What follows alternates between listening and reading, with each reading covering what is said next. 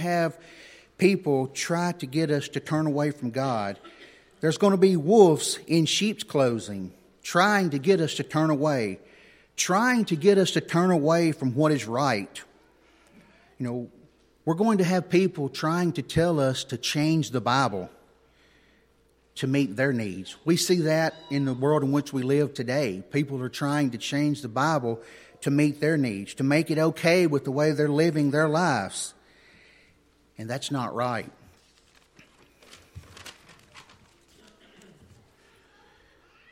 When we change the Bible and get away from the one true Word of God, then it is no longer inspired. We are not allowed to change the Bible to fit our needs. If we do not agree with the Bible, we have to change ourselves, not change the Bible to make us feel right or to make it feel right. Okay, on our next thing, there is one door to the ark, and there's one entrance into the church. In Genesis chapter 6 and verse 16, you shall make a window of the ark, and you shall finish it a cubit from above, and set the door of the ark in its side. You shall make it with lower, second, and third decks. There was only one way onto the ark. There was no hidden door in the back. There was no other way to get on the ark. There was one way on and one way out. The people who were on the ark were safe and saved, and the people not on the ark was lost. God closed the door. Think about all those people making fun of Noah while he was building the ark. They were asking Noah, "Why are you doing this?" And he told them that God told him to build the ark. They thought he was crazy. But it started to rain.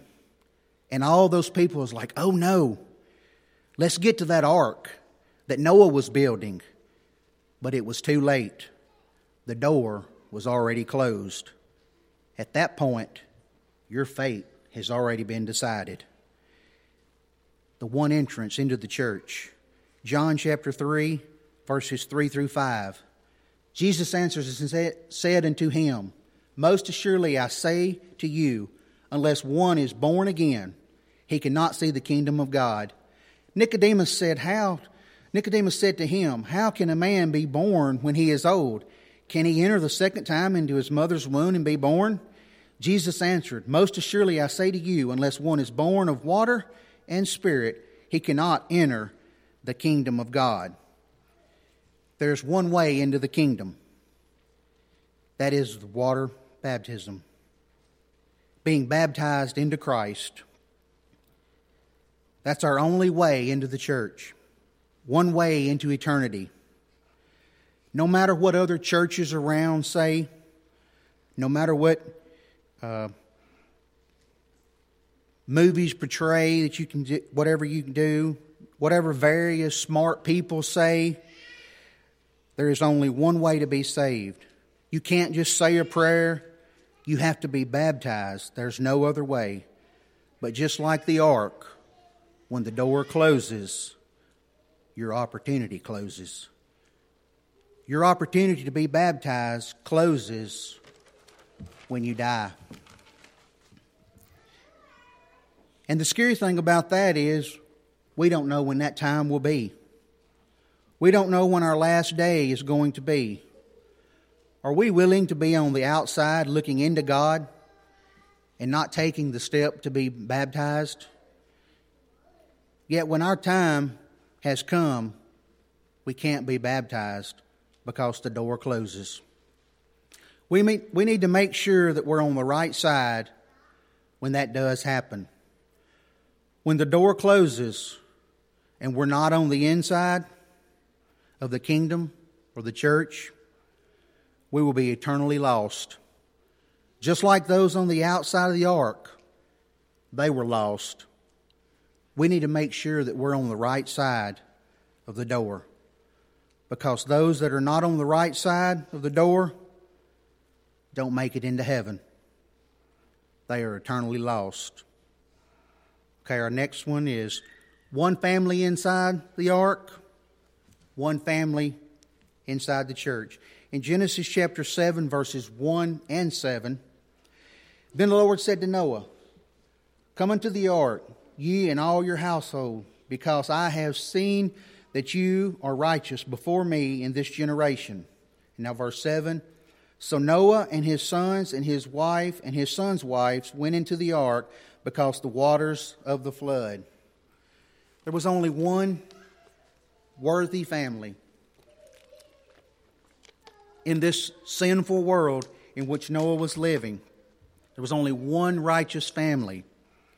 Noah's family was saved. Speaking of the church, there's one family.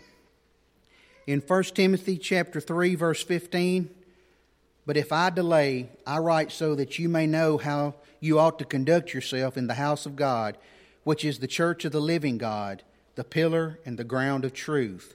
And in Galatians chapter 3, verses 28 and 29, "There is neither Jew nor Greek, there is neither slave nor free, there is neither male nor female, for you are one, all one in Christ Jesus. And if you are Christ, then you are Abraham's seed and heirs according to his promise of the truth." Only one family, and all are invited to come into that family.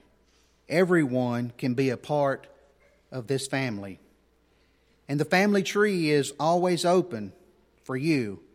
And there's only one way to do that, and that is through baptism. To be part of Christ's family. There's only going to be one family saved, and that's Christ's family. There was only one family saved on the ark, and that was Noah's family. So we have an opportunity and the ability to be part of God's family and to be saved. So let's look back here as we just read Galatians chapter 3, verse 28. "There is neither Jew nor Greek, there is neither slave nor free, there is neither male nor female." In that first part of the verse, that covers everybody. There is not one person in this whole world that does not have an opportunity to be baptized into Christ. So we have work to do. Now the next one is, there was work for Noah and work for those in the church. In Genesis chapter 6 and verse 21, "And you shall take for yourself of all the food that is eaten, and you shall gather it for yourself, and it shall be food for you and for them." And also in chapter 7 and verse 5, "And Noah did according to all that the Lord commanded him." Noah did all that God commanded him. He didn't cut corners or change anything. He did what God said do. But Noah's job wasn't finished when he got finished building the ark. He had to get all the animals on the ark. He had to take care of the animals. He had to feed them. After the flood, he had things to do. In Matthew chapter 28, verses 16 through 20, "Then the 11 disciples went away into Galilee to the mountain which Jesus had appointed for them. When they saw him, they worshipped him, but some doubted. And Jesus came and spoke to them, saying, All authority is given to me in heaven and on earth. Go therefore and make disciples of all nations, baptizing them in the name of the Father and the Son and the Holy Spirit, teaching them to observe all things which I have commanded you. And lo, I am with you always, even to the end of the age." And in 1 Corinthians 15, verses 58, "Therefore, my beloved brethren, be steadfast, immovable, always abounding in the work of the Lord, knowing that your labor is not vain in the Lord." You see, we have work to do. Always trying to serve God and find things to do. Christianity isn't finished, though, at baptism. I don't want people to think just because you've been baptized, then you don't have to do anything. It doesn't stop there. We have to continue to live that faithful life. That faithful life is to following the Bible, doing what the Bible says, and reaching out to people and sharing the gospel with them. Serving anyone in times of need. Christianity is more than just being baptized. It does, like I said, it doesn't stop there. It's doing all that God commands us. We are to follow His commands. We are to find ways to serve others. Just like I mentioned before the sermon started, we have an opportunity next Sunday morning to help Bill and B.J. Young with the renovations that they need, so you can give that special contribution. Because that is what God wants us to do. In Matthew chapter 25, verses 35 through 38, Jesus is telling us here, "For I was hungry and you gave me food. I was thirsty and you gave me drink. I was a stranger and you took me in. I was naked, you clothed me. I was sick and you visited me. I was in prison and you came to me."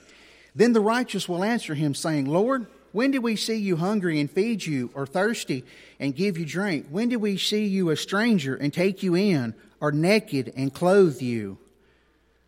When you see someone in need, we have to help them. All right, the next one is saved by water and saved by baptism. In 1 Peter 3, verse 20,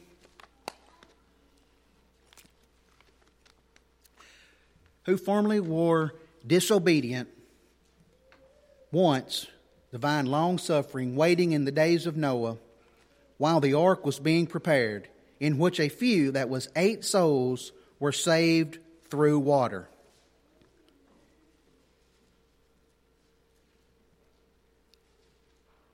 You know, God looked at the world, and the only way that He could save it was to end it.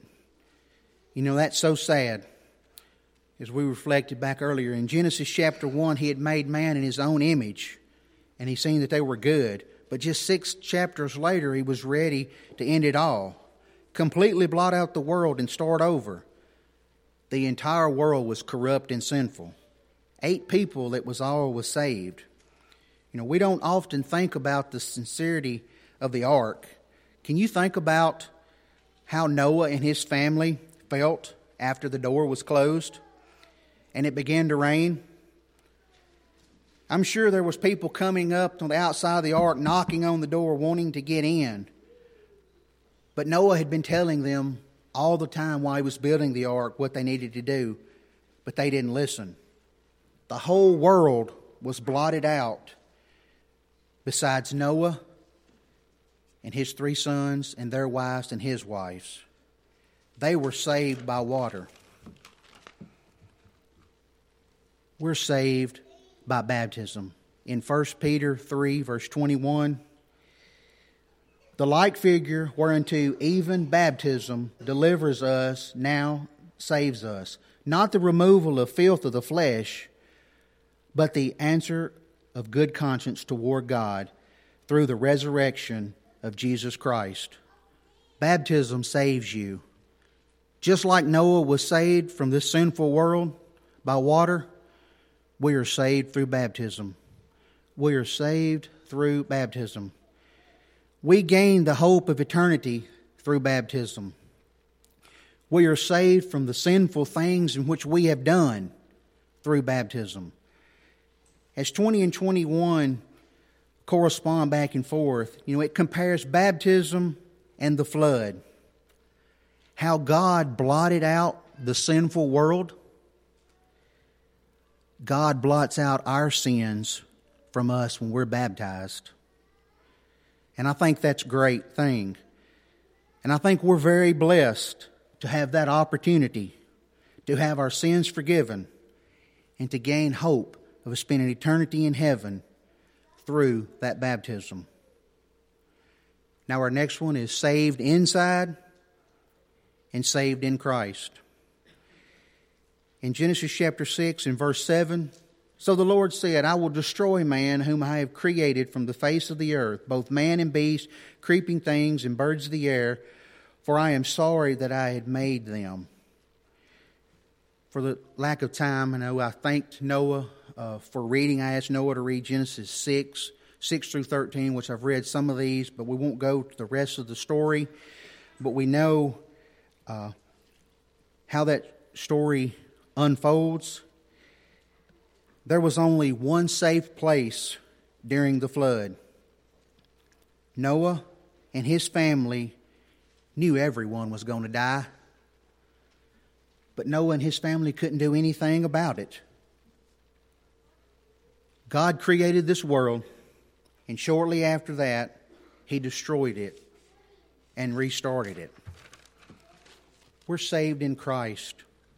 In Acts chapter 2 and verse 47, praise God, and having favor with all the people, the Lord added to the church daily those who were being saved. In Ephesians chapter 5 verses 23, for the husband is the head of the wife, as Christ is the head of the church, and He is the Savior of the body. Christ is the head of the church. We are saved in Christ. There is only one safe place as a Christian, and that is in Christ. There is only one safe place as a person, and that is in Christ. Those that are not in Christ are lost.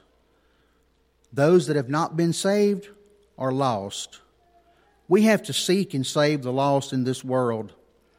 Noah and his family couldn't do anything to help those people who wanted to get into the ark when it started to rain, because it was too late. It's not too late for us to seek and save the lost and to bring them back to Christ and show them the way. So we've looked this morning at several things that parallel the ark to the church. I just want to ask you, are you living according to God's will? If not, please do something about it while we still have time on your side. Your breath is like the rain. When it started to rain, it was too late for those people. When you draw your last breath, it's too late. So if you need to repent this morning or to be baptized, if there's any way we can help you, come as together we stand and sing.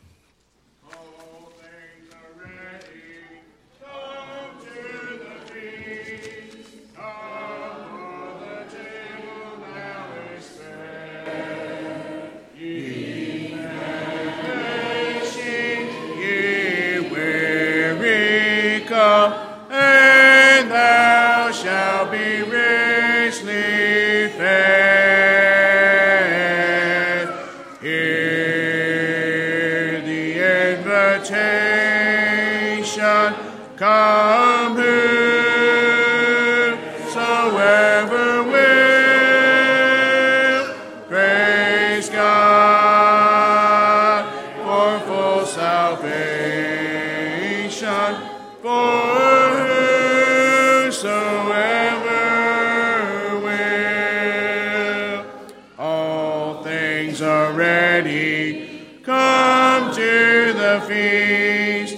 Come, for the door is open wide.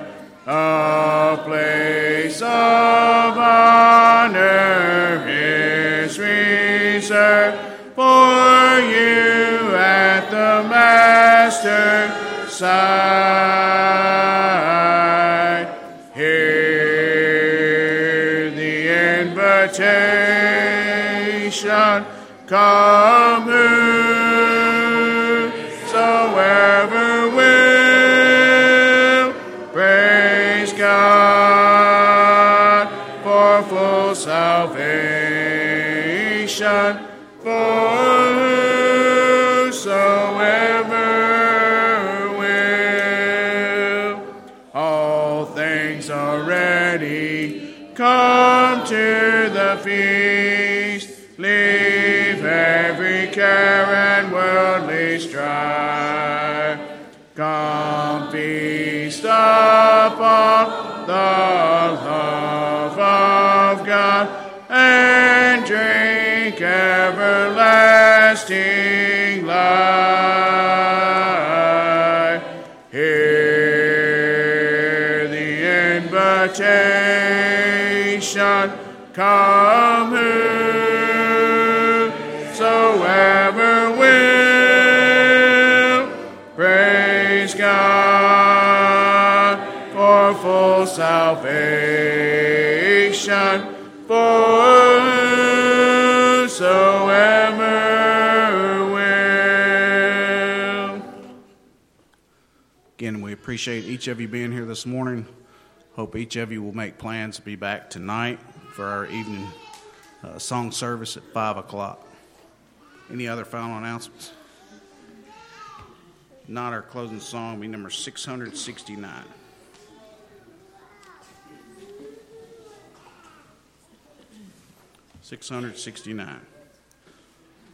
Father,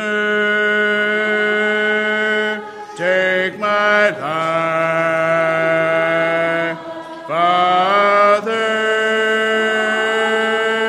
make my life closer to you,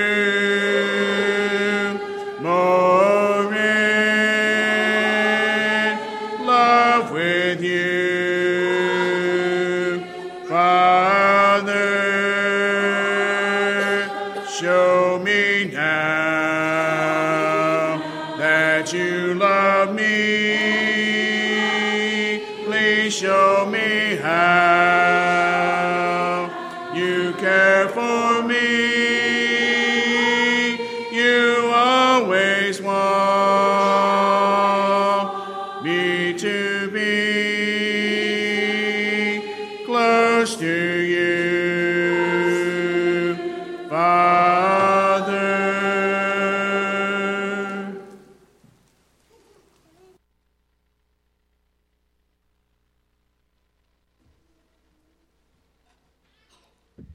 Let's bow together. Thank you, Father in heaven, for this time this morning. Thank you for the encouragement of song, of fellowship, and the peace, the gentle place that we have here to be without pain and without fear. Thank you for the constant wave of messages that you have sent us through Scripture and through men you've raised up to speak, reminding us of where we're going and what we've been saved from. Please give us a grateful heart for what you've saved us from. Remind us of what we have left behind and what we still need to leave behind so that we may really embrace the joy you have created for us, that we might be a light to the world. Not of what we've lost, but of what we've gained. Please give us love in our hearts for you, for righteousness, and for what you call us to be. We ask through Jesus' name. Amen.